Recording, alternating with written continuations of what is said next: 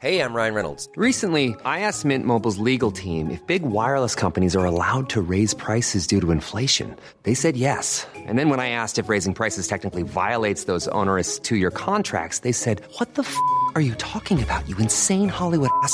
So to recap, we're cutting the price of Mint Unlimited from $30 a month to just $15 a month. Give it a try at mintmobile.com/switch. $45 up front for 3 months plus taxes and fees. Promo rate for new customers for limited time. Unlimited more than 40 gigabytes per month. Slows full terms at mintmobile.com.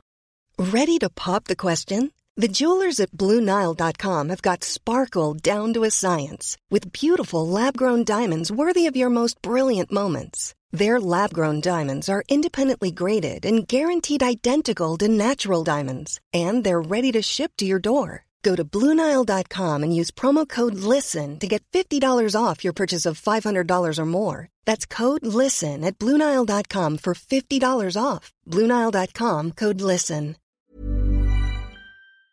Support Wrestle Talk! Give us a subscribe. Hello and welcome to Wrestle Ramble. This is Luke Owen. I'm Ollie Davis, and today we're going to be talking, should Raw go back to 2 hours after being 3 hours for so long? How can we fix WWE's commentary team? And what are our personal worst matches ever in WWE or wrestling in general? If you want to go to any of those discussion topics or other things we're going to get to in the show, click the timestamps in the video description below or stay right here, where we're going to do a bit of rambling, which is going to kick off with a bit of please subscribe on iTunes. Yes, because we have a podcast. Well, this is a podcast. It's a video format while you're watching here on the old YouTube machine, but on phones and other media playing devices, you can listen to this on your commute. You can listen to it while you're on a train, in a car, on a bike, mini disc, a skateboard, Betamax. I thought recently about getting a skateboard again. Why? To get to and from the studio. So, like, when I get off the tube, that I can just... okay, so it's about a 15-minute walk from public transport for you. Yes. You wouldn't skate as the crow flies through central London. No, it takes me an hour and a half on the tube, but I'm not going to... What is that in skateboard time? That isn't an option on Google Maps. It tells me everything else. Yeah, they really should. I'll put that into whoever the what man is that in charge in of... the hipster time? So would you? this is an ironic thing, right? No, I like skateboarding. You used to be a skater. Did I you? used to ride a skateboard when I was a kid, a young teen. What was the? They named a trick after me. Of course, the Ollie. Very good. That's how good I was watching people or playing Tony Hawk. Because I was super into like the Tony Hawk games. Loved watching the CKY videos, particularly when they just did like the skateboarding sections on there. So I was super into skateboarding. Rodney Mullen was a hero of mine because he just did like tricks and that. Like he used to do handstands. I don't know who that is, I'm afraid. He used to do handstands on it and then would like lift himself up from a handstand position and flip the board round and then flip himself round so he would land on the board flat. It was very impressive. We'll watch some stuff on YouTube after this. Wow, I can't wait. We were watching the Monday Night War. That was fun. I like that bit. I actually went to a Village Fate thing recently, and there was a half pipe, and there was some youths doing a skateboarding competition. Oh, wow. Had like a guy, had a DJ mixing some songs like this. Yeah, like that. And some guy was sort of commentating like, oh, sick flip there from Buster. And then there was another sort of gaggle of people with clipboards, obviously marking these youths on how well they were performing. And I was like, this is cool. I can watch this. And then someone came out with a scooter. Oh, no. Wait. Have you ever seen that Simpsons episode when Homer looks out the window, all the Japanese ninjas are going crazy, and there's just one guy in a white suit standing in the middle? Yeah. And Marge is like, come on, let's not watch this. And Homer's like, but I want to see what the guy in the white suit does. This kid was so cool, just sitting on the scooter, like watching everyone else do their thing. And he like has a cigarette all the time in the world. And he sits down for a bit more, changes position, and he's like, gets up, puts in his earphones, obviously clips in his thing like Baby Driver protagonists, and then just goes for it. I didn't know scooters could do the sort of things he did. He'd do like 360. It was like Ricochet with wheels. Any person, I will use the word person, who is old enough to smoke should not be on a scooter. Scooters for me just feel like they're for 8-year-olds. And whenever I see adults on scooters, I do judge them very harshly. All right, Randy Orton. .. dive. .. scooter. Yeah. Oh, but he was very good at it. I don't know if he... I mean, he's clearly better than I. Yeah. So I can't hate on him too much. What trick would you pull out as you go to on a skateboard trick? I could kickflip, but that was more or less about it. I was never like a very competent skater. Couldn't do half pipes or anything like that. I was very much like me and my friends used to use it to get around town, and and then we'd go to the skate park, do a kickflip, and then be like, oh, let's go home now. Yeah, graze a knee. Yeah, I mean, like, we would go to skate parks for other reasons, which I probably shouldn't go into on these sorts of shows. Naughty. I know, yeah. It's during my misspent youth. I was there doing my finger skating. Fingerboards. Oh, you had Tech Decks. Wow, Tech Decks. I'm going to customise this with some fancy luminous green wheels. Yeah. Fun fact for you about Tech Decks. Tell me. Get ready for this one. This is a long tail fun fact. There was a company that was making a Tech Deck video game, and they were going to use that engine to create a Sonic the Hedgehog skateboarding game that was a bit like Tony Hawk's, and it was called Sonic Extreme, which was another that already used that as a previous Sonic project that never got off the ground. It was meant to come on the Sega Saturn and never did. And this is going to be a Sonic the Hedgehog skateboarding game. It's going to come out on Dreamcast and PS2. It never got made, but I recently saw some footage of it in action. I really like video games, and I really like movies. I wonder if there was something... if only there was something that combined those two. Am I right, folks? Yeah, if only there was some sort of, like, a book that compiled the history of... Oh, that sounds perfect. Of video game movies, yeah. I mean, if I was looking for that sort of book, I would certainly go to thisislukeowen.com for more information. That's two of those words are your name. They are, yes. That's because last Friday, that felt like it was a purposefully done segue, and it really wasn't. I actually wasn't going to ask to plug my book. No, I just thought it was quite nice to bring up. Well, thank you very much. Luke released his first published book on Friday. Came out on Friday. Thank you very much. This is the you get the. Should we do the Triple H? It's just this, isn't it? Where people can freeze frame this, like I just signed you. Yeah. No, you don't point to me, do you? Yeah, sometimes they point.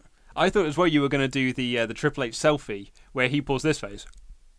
Yeah, it's weird. It was his birthday last Thursday. I know, and then everyone stands behind him doing this. Yeah. Doing the they love sweet. it too sweet. But yeah, so my book, it came out on Friday. Lights, Camera, Game Over. How Video Game Movies Get Made. It details the production histories of titles like Super Mario Brothers, Street Fighter, Mortal Kombat, Wing Commander, Lara Croft Tomb Raider, Pixels, Hitman, Max Payne, and unproduced video game movies like Pac-Man and Sonic the Hedgehog, live-action Pac-Man and Sonic the Hedgehog movies, and a Metroid movie directed by John Woo that never got made. It's currently out. You can go to Amazon and buy it there. All right, Luke, you're taking the piss now. Thanks. So, congratulations, though. Thanks, man. Today, this is what happens when we don't have a pay-per-view to talk about on a Monday. There's nothing until SummerSlam. Mm-hmm. So we've actually got like 5 weeks or 4 weeks. Is it that long? It's 20th. Yes, we've got 20th. No, it's the 20th. No, it is because the 26th is the Floyd Mayweather Conor McGregor fight. Yes, and it's and Fright this is Fest. the weekend before. Yeah, more important. Of course, Fright Fest. Yeah, more the one important. that everyone's talking Exactly. about in all of the world. More importantly, it's Fright Fest. Yes. Where the world premiere of Cult of Chucky is being shown. Yes, please. Hashtag yes, please. So, but before then, we have SummerSlam, which is now in about 3 weeks, I guess. Yeah. So it would have been 3 weeks yesterday. Exciting. SummerSlam's one of the biggest shows of the year. And then I remember how long it was. Yeah. Oh, yeah. I'm assuming you're not going to watch it live? 6 hours. I can't function the next day. I watched, I can't remember the last... It was the Royal Rumble. I watched the Royal Rumble live. So funny. Because I came in, this was before I was working in the studio full time, and I came in on the Wednesday to record the Flicker Myth podcast. And that was the Wednesday after, so it's 3 days later. Yeah. You were still away with the fairies, just couldn't function. I'm no spring chicken anymore. I can't. I used to be able to pull all-nighters. These days, if I stay up late and then try and write, or stay up late to watch Royal Rumble, it'd finish around 5, 6 a.m. our time, and then I go to sleep for a few hours, wake back up. I would have been fine to just write these fantastic scripts, but it's like the words come like syrup, and painful syrup passing out of my eyeballs, where liquid isn't usually meant to come from. Yeah. But anyway, that's all by the by. That means this is a mailbag episode of the show. Indeed. We've got some questions that people have sent in into us. People who have donated a certain amount on Patreon. So if you donate this much, we'll definitely answer your questions. Here they are. Which means that if you have sent an email in, and we know you, if you have an email in, you know who you are, and we're not answering it on this, it's because you're not a Patreon backer. Or we don't care. We don't care about what you said. Yeah, it's just a stupid I've email. set up a really good spam filter. So anyone who requests us to book CM Punk's return again just goes straight in. I'm kidding, of course I don't. Or who misspells your name. Genuinely, all read all your emails, by Yes. the way. Genuinely do. But replying is a whole other ball game of like that takes a lot longer to do. So sorry if we don't get back to everyone, but we do read them all. So first up we have Hard as Nails Nick Schiff. He says, if Raw were to go back to its original format of 2 hours, would it dramatically help WWE in ratings and quality of content? Or that WWE has dug itself a hole with the saturation of the product, it might be too little, too late? Personally, I think the 2-hour format would help immediately because it could help preserve characters and lessen fatigue. Also, crowds may be more willing to stomach a shorter show. People forget that the live crowd must endure 3 hours of wrestling plus their own dark match main event. From experience, it's exhausting. I would love to hear your thoughts. Yeah, I mean, it's a conversation that's been had many times. I think really since WWE went 3 hours, which you said we passed an anniversary of quite recently. No, it was the brand split anniversary last week. I feel like there's a 3-hour anniversary that we've just passed as well. So when did they go 3 hours? It wasn't after the 1000th episode, was it? Because that was around 2013. I think it has been something like 2013. It's been that long, because I was actually working for a different company a long, long time ago. So, yeah, I was in my mid-20s. Yeah. So it's been a long old while of us watching 3-hour wars week in, week out. 3-hour wars? Wars. I mean, that's what it feels like, doesn't it? It's the war of attrition. It really hasn't helped it at all. And it's to deliver 3 hours of content every week. Well, it's not, people say, oh, but it's not really 3 hours. It's actually 2 hours and a quarter. You didn't say that about the 2-hour shows. You didn't say it was not actually 2 hours. It's an hour and whatever. It's to maintain people's interest for 3 hours. You do have to be an actual sport, because all of these things, all of the wrestling things are coming from a creative well, and there's only so much stuff you can bring from a creative well into existence on a weekly basis, unless you get more people in. But really, most of WWE goes through 1 or 2 people's minds. But sports, you don't have that creative element to it from a storytelling aspect. It's just, people's creative solutions to getting balls around people or new defensive plays. It's a completely different way of watching telly, which is why, or content in general, which is why in America you can have the NFL or baseball go on for hours and hours and hours. And people will sit there and watch it mostly. But for wrestling, it's as much as it doesn't want to be a sport. I think they thought, these other sports do it. We can just the audience is there to watch wrestling. Yes, but or like if you think of MMA, the UFC cards go on for 6-7 hours, and that feels like a breeze. It goes through relatively quickly for fans of it. I can't say it does for me. I only tune in to watch the main events, but for things like Raw or WrestleMania, where it goes a similar length of time, because it is all through one person's filter, there's only so much of that filter you can take. Variety is really what keeps stuff going, and the 3 hours is what's killing it. It's losing people. Yeah, so what do you think I think they should do? I think they should go back to 2 hours. Yeah, surprise. Just to back up onto your point as well, is that because WWE is a scripted medium, each week they have a script, and they write that script throughout the week, and then they produce that script on a Monday night, and then they produce that script on a Tuesday night for when they do SmackDown. So let's looking at Raw as the example. It's 3 hours of Raw. So every single week, the creative team have to come up with 3 hours worth of content, new content, every single week. Now, when you do like a season of a TV show, you have the scripts written by the time the season goes into production. So you have like 11 months to write those 24 episodes. So that's 11 months worth of preparation there. The best analogy I've ever heard about the 3-hour Raws was, imagine trying to write The Lord of the Rings every single week, which is what they have to do. They've got to write 3 hours worth of show even if you do that, well, it's only really 2.25 hours. All right, fine. Try writing Captain America: Civil War every single week. And just going through the runtimes of movies. Well, yeah, but like it's true though. Like Captain America: Civil War, that's got like a year's worth of development where they like nailed down. Okay, so this is our 2-hour 15 movie, and we've had this year's worth of development to make sure this story works absolutely brilliantly. That's a year's worth of development there. They do it in a week, and they do it every single week. No wonder, like they're creatively drained and struggling to come up with fresh and new ideas and trying to make things interesting for 3 hours consistently. It can't be done. Well, it can't. Not for any long period of time, because as we've seen in Raw of recent, but even then, actually, that's a good point.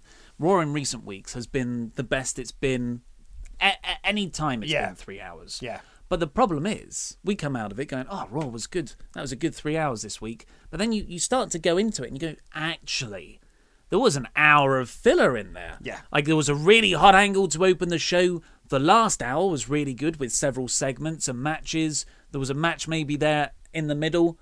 But there was at least an hour of filler. Yeah. And that's way too much. A whole hour, a third of your show is subpar. That's why, I don't think I've ever given the top rating to a Raw episode in my Raw reviews. And that's because the way I approach them is there has to be no point where I'm bored. It has to that is the perfect example of a wrestling show, 5 out of 5. So there can't be any slack.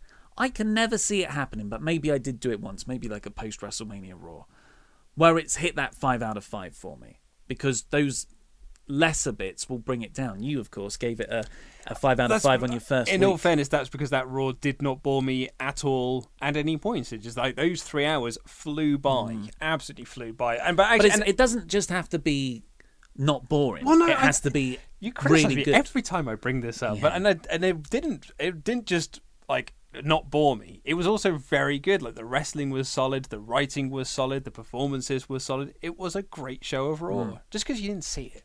But to Nick Schiff's point, hard as nails, Nick Schiff, it's not just the fact that we've got to sit there and watch this show and they've got to try and write this Captain America Civil War every single week. There are people going to these shows live that have to endure these 3.5 hour shows. Because you have 2 or 3 dark matches beforehand. You might have a main event. You might have a main event taping, and then you got your dark match afterwards. You're there for a long time. But WWE see that as a good thing because their whole idea is that we're not just a television show, we're a touring product. We are a travelling circus. And to be a travelling circus is you have to give lots of entertainment. So WrestleMania, in Vince's mind, is like it's the world's greatest travelling circus because you get to see 7 hours worth of content. How great is that? That's 7 whole hours you get. You bought 1 ticket and you got 7 hours worth of entertainment. You can't argue with that kind of pricing as he's there in his big top hat and his circus outfit with his twirly moustache with a big cane, being the greatest showman on earth like Jim Sterling, and just being there going like, come on and see the beast of Brock Lesnar taking on Goldberg, and then they're fighting a bear or something. Fighting a bear for 7 be. hours. Yeah, exactly. I mean, back in the day they would have done it. Yeah, it's just I'm always prefer quality over quantity. I would prefer 2 hours, like even for a WrestleMania, 2 hours of like an NXT takeover, right? Of course, they've got more long-term booking and better developed characters going into those shows. But there's a reason they're so easy to watch. It's not just because the wrestling is to a very high standard, much higher than what you would expect on a main roster show. It's also because it's 2 hours. Like, if it went to 3 hours, you'd go, oh, but the one in the middle kind of sagged. Whereas at the 2 hour shows, you're like, no, I don't know what the worst thing was there. It was all really, really good. Yeah, it says a lot. Like at the Takeover Chicago, where you're like, yeah, I think the women's match was the worst thing on the show, and even then, that was pretty good. Yeah. It's not exclusive to WWE. New Japan shows go on forever and have a load of fun, but ultimately worthless 6-man tags at the start. I watched a Ring of Honor show. I think it was the one after WrestleMania weekend. And that went over 4 hours. And I thought, God, this is a great card. But, I mean, you've got about an hour of fluff in here now. When you could have had like a top to bottom fantastic card. I just don't see why you would put in those filler matches just to get everyone on the card. The idea that everyone needs a WrestleMania payday, I know we're going off of Raw now, is totally... It's not for the wrestlers. You're making a product for the fans. You shouldn't give out handouts to people who work for you. They should earn it, especially if they're independent contractors. But that's a different point. Also, to bring it back to close off this Raw discussion, it's not just a case of taking it back to 2 hours, which is never going to happen, by the way. Like, as long as they're on the USA Network, it's always going to be a 3-hour show because that's the contract they've got. That's the amount of money they've been paid. Until 2019. Until 2019, yeah. So with 3 hours, it's not going away anytime soon. And actually, I believe, come 2019, they're not going to look to re-up on the USA Network. They're just going to turn it on the network exclusively. No. Totally. Like, that's the whole point of the network, is that you don't have to do television. Yeah, long term. Not like 8 years. What was it? Like 5 years within establishing the network? No, I think it's 40% of all of WWE's income comes from those TV rights fees. Mm-hmm. You're saying they're just going to scrap 40% of all their income to take a punt on the network? It depends on how much they... if they made efforts to make the network something that you have to subscribe to if you are a wrestling fan, then maybe, yeah. That's the ultimate aim, is to get off TV and get onto the network exclusively. It's not the... I disagree with that completely, because you'll have your content there. People will have to go there to watch your stuff. But you're a closed shop then. You're not bringing in new viewers because people will have to opt in. Whereas, you could just be flicking and go, I kind of like this fake wrestling stuff. I'm a new fan now. But I think you want to have, a backup. The WWE Network is a backup in case everything goes to S-word. But you do have that. You have the free trial. It's like Netflix. You have the 30-day free trial to try and hook people in and make them stay. If you're a WWE fan, if you are a wrestling fan and you're not subscribed to the network, you don't need to be subscribed to the network because you get all of it on TV for free at the moment anyway. Pay-per-views? Pay-per-views, but you could just... what they tend to do is probably just sign up for the 30-day free and then just cancel their subscription and then just re-up with a different email address come the next pay-per-view they want to watch. But anyway, again, we're way off topic. Yes. The point I was going to make about it's not just going away from 3 Hour Raw, it's about kind of restructuring how the shows work. If you go back and watch an episode of Raw from 1999, 2000, 2001, actually any period, that Attitude Era period of wrestling when Raw was 2 hours... It is, and granted this was in the late 90s, so all TV was like this, but it is breakneck speed stuff. Like, no match lasts more than 3 minutes. Entrances are really quick, the matches are even quicker, and it's just like, okay, here's Matt Hardy versus Gangrel. Okay, what's next? Okay, well, it's X-Pac versus D'Lo Brown. All right, cool. What's next? And it's like a kid with ADD playing with toys. And it's just like, okay, now we're done with this match. What's next? Let's do a backstage skip. Big Boss Man, what's he up to? Oh, he's being mean backstage and beating up someone. Well, something else happening in the ring now. What's going on here? Oh, it's Jeff Hardy's having a match. And it's this breakneck speed stuff. So when you watch those 2 hour shows, it never feels like it's 2 hours because so much happens at breakneck speed. You're like, all I need to take away from that was that Austin came down and beat up Vince McMahon. Cool. Let's move on to what's happening next week. That's why SmackDown, a good episode of SmackDown, when it kind of adopts that pace, you're like, whoa, was that 2 hours? Or an hour of 15, whatever it works out as. I think there's probably a happy medium. Yeah. I would like to see longer than 3-minute matches. You could just base your 2 hours of... I would say that when you have those 3-minute matches, it does make the pay-per-view matches mean something. Because if you constantly have 25-minute matches on Raw every week, when it comes to what's the reason to buy a pay-per-view? You just to get another 25-minute match, or to watch. That's another larger point. Yeah. So I think we're quite. Although it sounded like we disagreed a lot, we very much agreed that Raw should go 2 hours. Yes, very much so. Only because I think it will benefit the show no end. But they make so much money. Well, not so much money, but they do make a sizable amount more for that extra hour. Yes. So you can... But it's short-term gain for long-term loss. And ultimately... The other thing we didn't go into... This isn't speculation. This is the last thing on this topic. There is a considerable decline in ratings across the board for WWE since they've gone 3 hours. It was slowly declining anyway because wrestling isn't in a hot period right now. They go 3 hours. Honestly, the average ratings used to be 4 to 5 million. That's what Raw did 4 to 5 million. But it's like the hour hand of a clock. You don't see it move. And now we're talking, Raw did a good rating this week. They did a 3.1. You're like, this time a year ago, that would have been, like, Vince McMahon would have been having a fit backstage. End of the world type stuff. Yeah, like that. And we've hit so many 20-year lows of Raw viewership in the last 12 months. It's insane. But going back to last year, 3.5, that was around the average. This year, there are so many shows that are dipping under 3 million. Mm-hmm. This is a real problem, and it's a shame they've gone for the short-term cash. And again, to use that Lord of the Rings analogy again, trying to ask a new fan, oh, hey, you get to watch a new episode of Lord of the Rings every single week. It's a big commitment to ask someone to sit down, a new fan to come in and be like, yeah, this show's 3 hours, but next week's show is also 3 hours. It's not a special. And then there's a 2-hour show on SmackDown, a 2-hour show on Tuesday. Oh, and by the way, there's a pay-per-view this coming Sunday that's also 3 hours. And then the day after that is another 3-hour episode of Raw. This coming SummerSlam weekend, you've got 3-hour NXT, 6-hour... 2-hour NXT. Yeah, but you got the hour pre-show. And I think it'll probably be a longer show as well because it's a Brooklyn show, which means they'll probably give it more time. But even if you give it like the hour pre-show. So it's 3 hours for NXT. 6 hours for SummerSlam, 2-hour pre-show, 4-hour main show, 3-hour Raw, 2-hour SmackDown, 1 hour NXT. You know what else happens that week?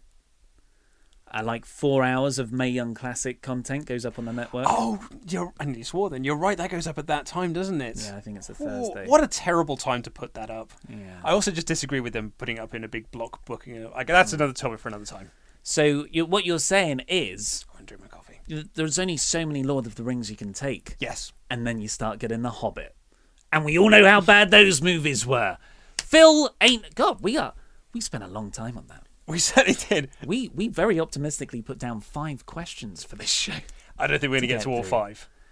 So, Phil, well, we talked about skateboards for a good 10 minutes at the start. We did.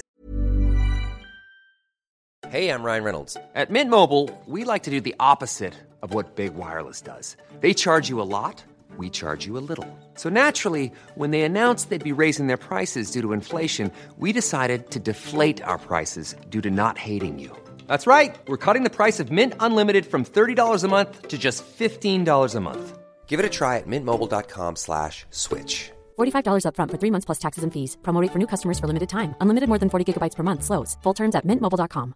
When you're ready to pop the question, the last thing you want to do is second-guess the ring. At BlueNile.com, you can design a one-of-a-kind ring with the ease and convenience of shopping online. Choose your diamond and setting. When you find the one, you'll get it delivered right to your door. Go to BlueNile.com and use promo code LISTEN to get $50 off your purchase of $500 or more. That's code LISTEN at BlueNile.com for $50 off your purchase.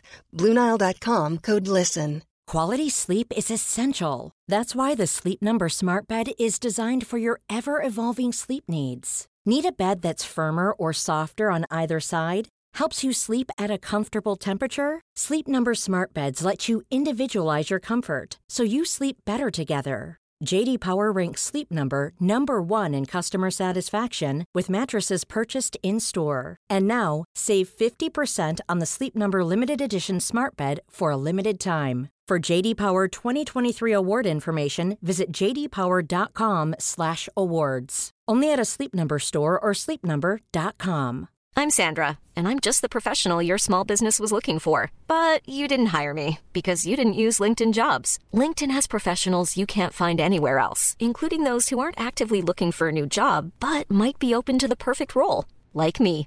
In a given month, over 70% of LinkedIn users don't visit other leading job sites. So if you're not looking on LinkedIn, you'll miss out on great candidates like Sandra. Start hiring professionals like a professional. Post your free job on linkedin.com/people today. Phil Stopford, or to use his wrestling nickname bestowed by us, Phil Ain't No Stopping Ford Now. Yes. He has said Greetings, Ollie and Luke. So my question, and please excuse the ramble beforehand. For several weeks, maybe even months, yourself and Luke in particular have commented on the Raw and SmackDown live commentary teams really not doing a good job of actually commentating on matches, not hyping up the wrestlers, sport entertainers, selling moves and generally getting the audience interested in what is going on and why we should actually care about the wrestlers in the ring. Personally, I think NXT has it best with Mauro, Mamma Mia Ranallo, and Nigel McGuinness, throwing Corey Graves for a three-man booth. Also, Renee Young. I think she could do a better job than Michael for the Wing Cole and Tom Phillips. In brackets, I hate Michael Cole's commentary. Showing my age here, but for me, you can't beat Gorilla Monsoon and Jesse the Body Ventura on commentary. And special shout out to Bobby the Brain Heenan and JR Jim Ross too. So, my question to you both is, what would you do to improve the quality of the commentary teams? Be it two-person booths or three-person, who should be calling the play-by-play in the matches, who should be the colour commentators? Thank you for reading, keep up the good work, and that was my ramble. Yeah, I mean, so my favourite all-time commentating duo, and they were quite a short-lived commentating duo, but it was Jim Ross and Paul Heyman. Oh, yes. So great. Like, WrestleMania X7 is a great show, but it's made even better by their commentary because their commentary is so good throughout. And I think one of the reasons why, and actually this ties into, like, when it was JR and Jerry Lawler, which is probably my second favourite duo. That's what I grew up on. Yeah, it's what I grew up on as well. I mean, you can't, you're right, Gorilla Monsoon and Jesse Ventura is great. Love Bobby the Brain. Yeah, Bobby's great. But it was JR and The King. That was my era. It's the Attitude era, that was my era of commentary. So, like, but they were characters. They were characters unto themselves, but they were also every single line of their thing, because none of it was like handed in front of them saying like, here, now say this, or shout through their headset, here, now say this.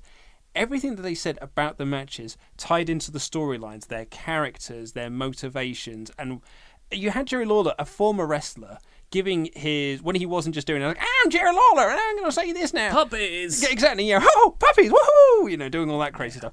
But it's all about, like, he would offer wrestling insight. It's like, well, if you're a wrestler, you want to be doing this, and if I was in his position, I would be doing this. I also love with Jerry Lawler as well, and Paul Heyman did this brilliantly, really supporting heels. Yes. And, like, just, like, Jerry Lawler was so behind Vince McMahon and anyone who was connected to Vince. He was just like, oh, they're the greatest. Like, look at him. Like, he's like, oh, Kane's the best now that he's with the, like, when he's with the corporation. He's like, oh, he's a big doofball, but he'll do it for Vince. And you had Ken Shamrock, and he used to hate Ken Shamrock, but now he's with Vince McMahon, so now he's the best. And his emotion whenever something bad would happen to Vince really, like, it sold it so well. Because then you had Jim Ross on the other side going like, Stone Cold, oh no, Vince! It was brilliant. And Heyman did that so well as well, being the suck up to all the heels. And Bradshaw sort of does it, but not really. Yeah. Like, he'll like, Baron Corbin's amazing, like, you build a wrestler from the ground up, you'll do it just like him. But he'd also do that for the baby faces. That's the problem there. Yeah, so he doesn't really work. And then poor Byron Saxton, he's adding absolutely nought. There are certain shows where you don't even notice he's there. And the same happens with Percy Watson in NXT. Your man in your email here said it's the best team down in NXT is Morrow and Nigel. It's like, yeah, there's a third man there. It's Percy Watson, who adds absolutely nothing to that team. Nigel's very good at explaining the intricacies of what's happening to people in the ring. So the thing that the announcers should do is tell a story through the match, but within the confines of pretending this is a real athletic competition. And Nigel McGuinness does it the best of anyone at the moment, I think. I can't think of anyone who's impressed me more with it. Don Callis is kind of good on New Japan. Don Callis and Kevin Kelly have gotten really good. Before then, my favourite combo in recent years was Steve Corino and Kevin Kelly on Ring of Honor, because Corino, oh my God, he would, like, talking about playing the heel guy who just cheers the heels. Yeah. And people are like, but we're grown-ups now. We don't have to have babyface and heel commentators where they're bashing against each other. Like, but it's so much fun. Yeah. Like, it's so, what you've just described is JR and JR and Jim Ross, JR and Jerry Lawler. Like, what you've got now is it's flat. The tension's flat. Sure, it's more realistic, I guess, from a sports perspective, where you don't have the colour guy actively booing all the bad gamesmanship tactics. But you do have an actual conflict, a dramatic conflict, playing out through the match in your ears, as well as what you're seeing on screen. You're kind of hearing the good and the bad angel over the face and the heel's shoulders within the match. And I've kind of forgot. Yeah, Steve Corino, he did this brilliant thing where he used to get really annoyed every time a babyface went up to the top rope. Because, old-fashioned rules of wrestling, closed fists are banned, top rope moves are banned.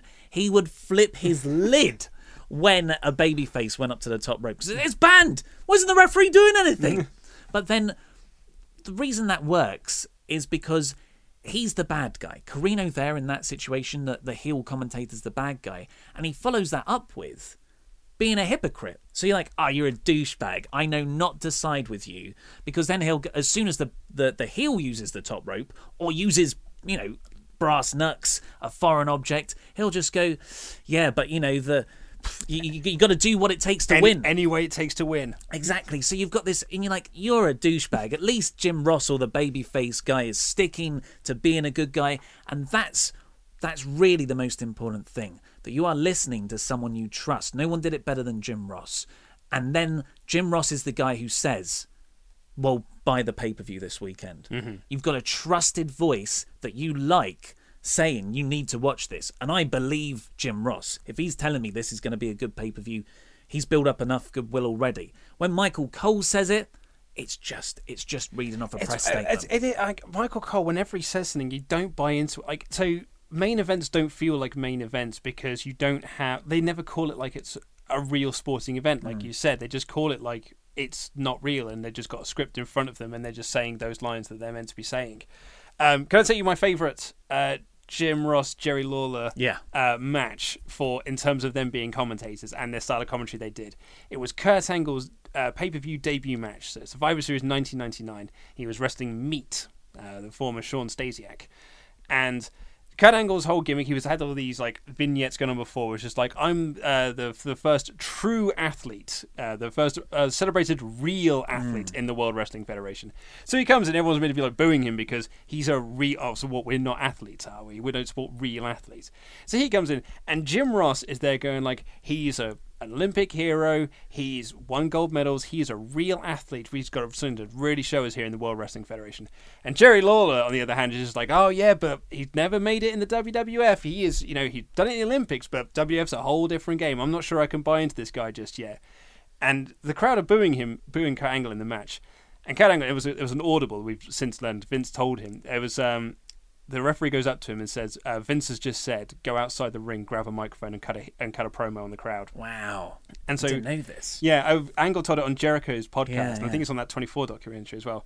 So Angle rolls out the ring, grabs a microphone and just goes, you do not boo an Olympic gold medalist. You do not boo an Olympic gold medalist. Perfect. And as soon as that, Jim Ross goes, well, I don't really agree with that now. And then Jerry Lawler was like, he's right, JR, you shouldn't boo an Olympic gold medalist. And ever since then, he just switched. And he's like, this guy's the best. And he then became Kurt Angle's biggest fan. Because, like, he's my Olympic hero. There's another bit, and this is why JBL doesn't work, but occasionally, for all the bad stuff Jerry Lawler did, when someone did something truly despicable, and Jerry Lawler went, oh, well, that's gone too far. Yeah. And then you're like, oh my God, whoa, this has gone too far. Even Jerry doesn't agree with it. Like, I remember the Taz and Lawler feud when Taz came in and they smashed the sweet jar over JR's head. I was like, I forgot it. I kind of had my suspicions it wasn't fixed, or but I thought that was real. I was just like, well, this is outrageous. Because he's dog life born, dog life bred. Yeah. So definitely go down to 2-person booths. Yeah. Not a fan of the 3. Just 2 everything. 2 hours, 2 people. What is the... 3 is not the magic number here. 2-man commentary booths really do, because you do cut out, like, then you're cutting out Booker T, because he's dead weight on Raw. He just says things. Like, he's not adding anything to it. As I said... Well, he's adding racial diversity. Yes. Which is what it's quite transparent what they're doing. Yeah, I was going to Percy Watson is there. Percy Watson, Byron Saxton. But unfortunately, when you look at it, they're the three that you can cut from all three teams. Well, it's because they're there to fill a quota. They're not there on merit. No. And it's a real shame. Yeah. A real shame. So 2-person booths. One other thing, and I mentioned this to you last week, off the mic.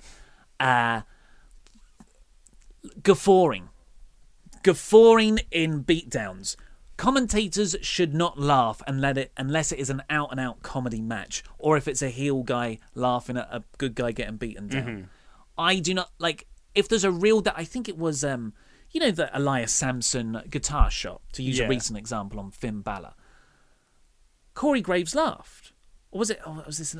Corey, the one you're thinking of was when Braun Strowman kicked Apollo Crews. Yes, sorry, you're completely right. When that fantastic spot, Apollo Crews does a senton or something. He does the moonsault. And Braun Strowman kicks him from a lying position.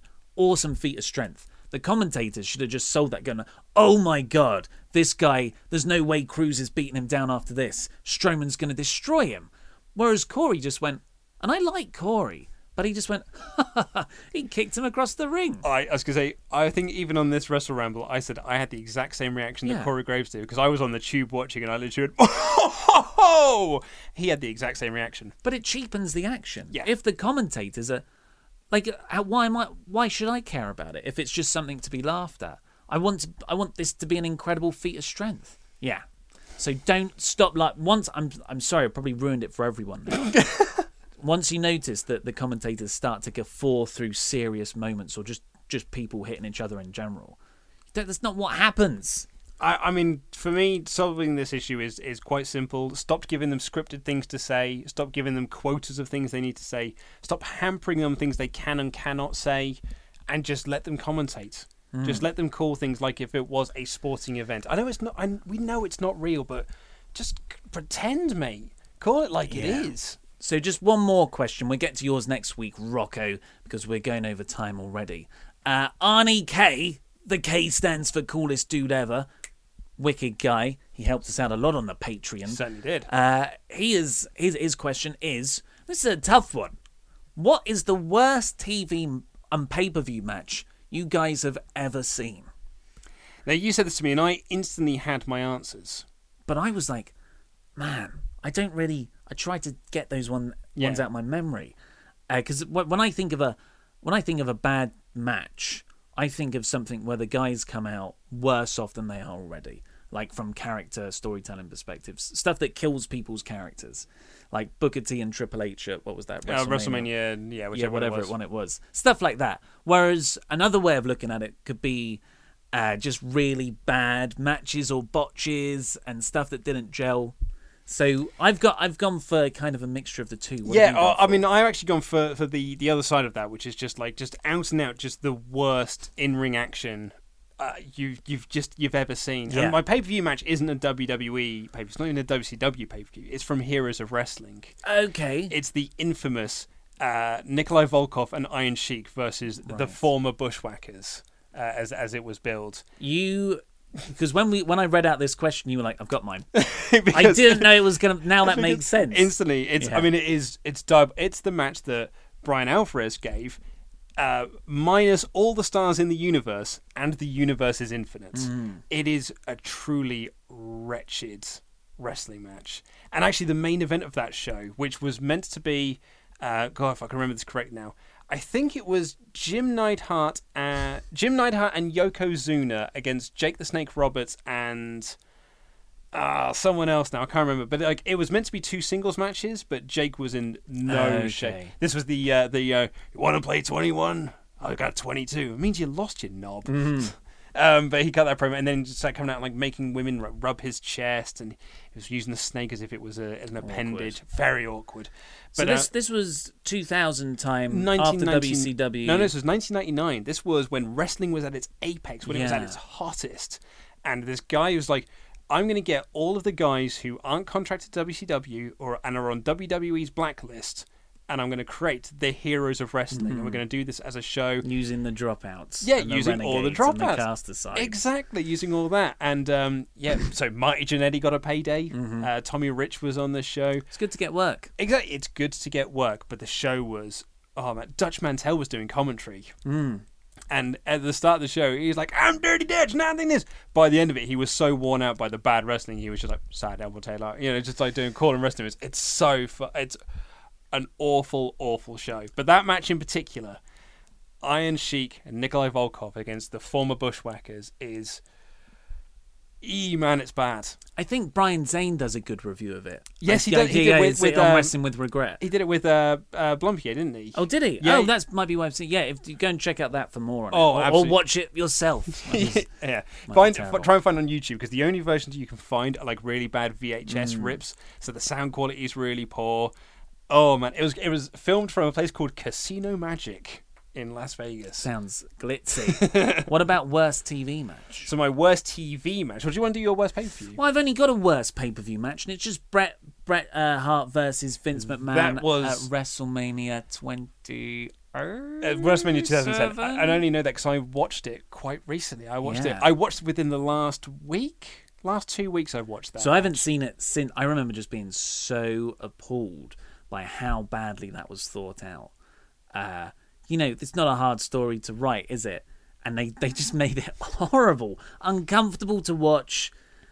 Just everything they tried to tell didn't work. It felt like it was a double turn. Yeah. It felt like Bret Hart turned heel, so that Vince McMahon could be the babyface.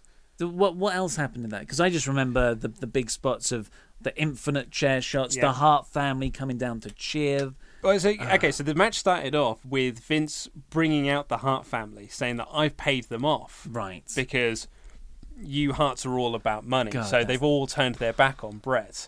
And then Bret cuts a promo being like, oh, well, I knew you'd do this. So we've all double-crossed you. And then the Hart family all get to beat down Vince. Vince takes a hell of a bump as well, because they do the old heart attack spots where Jim Hart would get up on the turnbuckle and do the diamond clothesline, the Doomsday device that Legion of Doom used to do, or the New Road Warriors.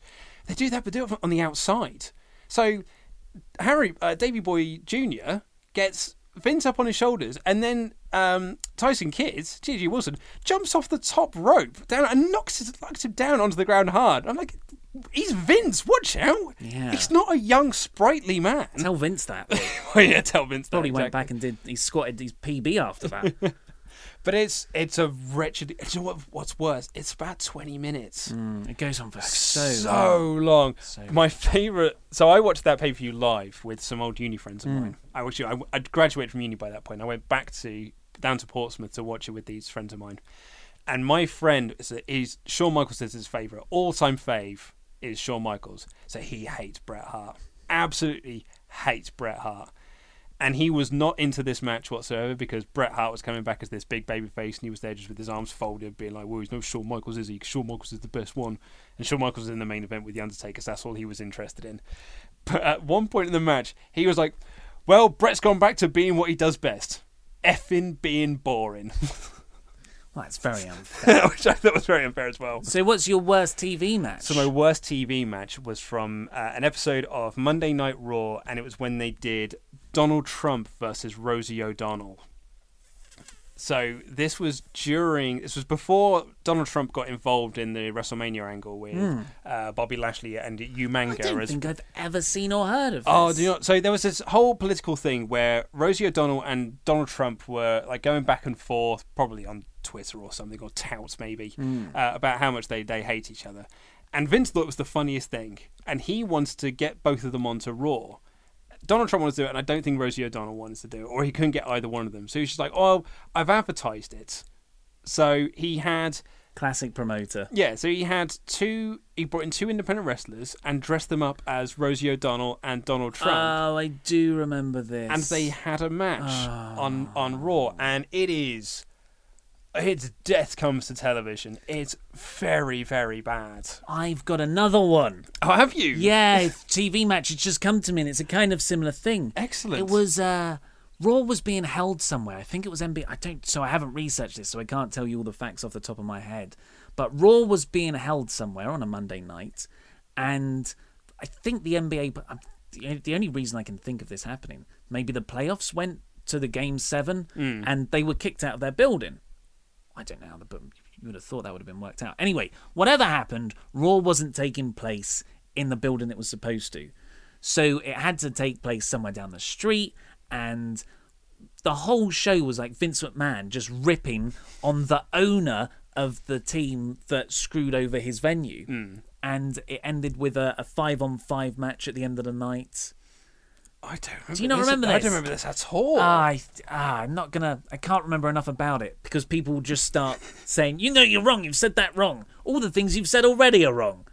So I'm not going to go into that. But it did, pretty confident it happened, and I didn't like that. So that's all we've got time for the mailbag. Hot damn. However, what an episode of the mailbag. We haven't done a mailbag episode yet, so that was good fun.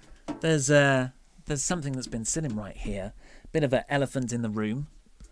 It's the Money in the Bank briefcase. Lunchbox. Briefcase here with, of course, the scandal that could ruin me. Now, going into Saturday's Fantasy Booking Warfare, it was 3-2 overall in predictions and Fantasy Booking Warfare competitions between me and Luke to Luke. So it all hinged on the Fantasy Booking Warfare of the Shield reunion. 5,304 of you voted, which is the most by a long way for any Fantasy Booking Warfare we've ever had. Thank you very much. Thank you for doing that. But it turns out that you made the wrong choice because only 28% of those people voted for my really good... It was a lot...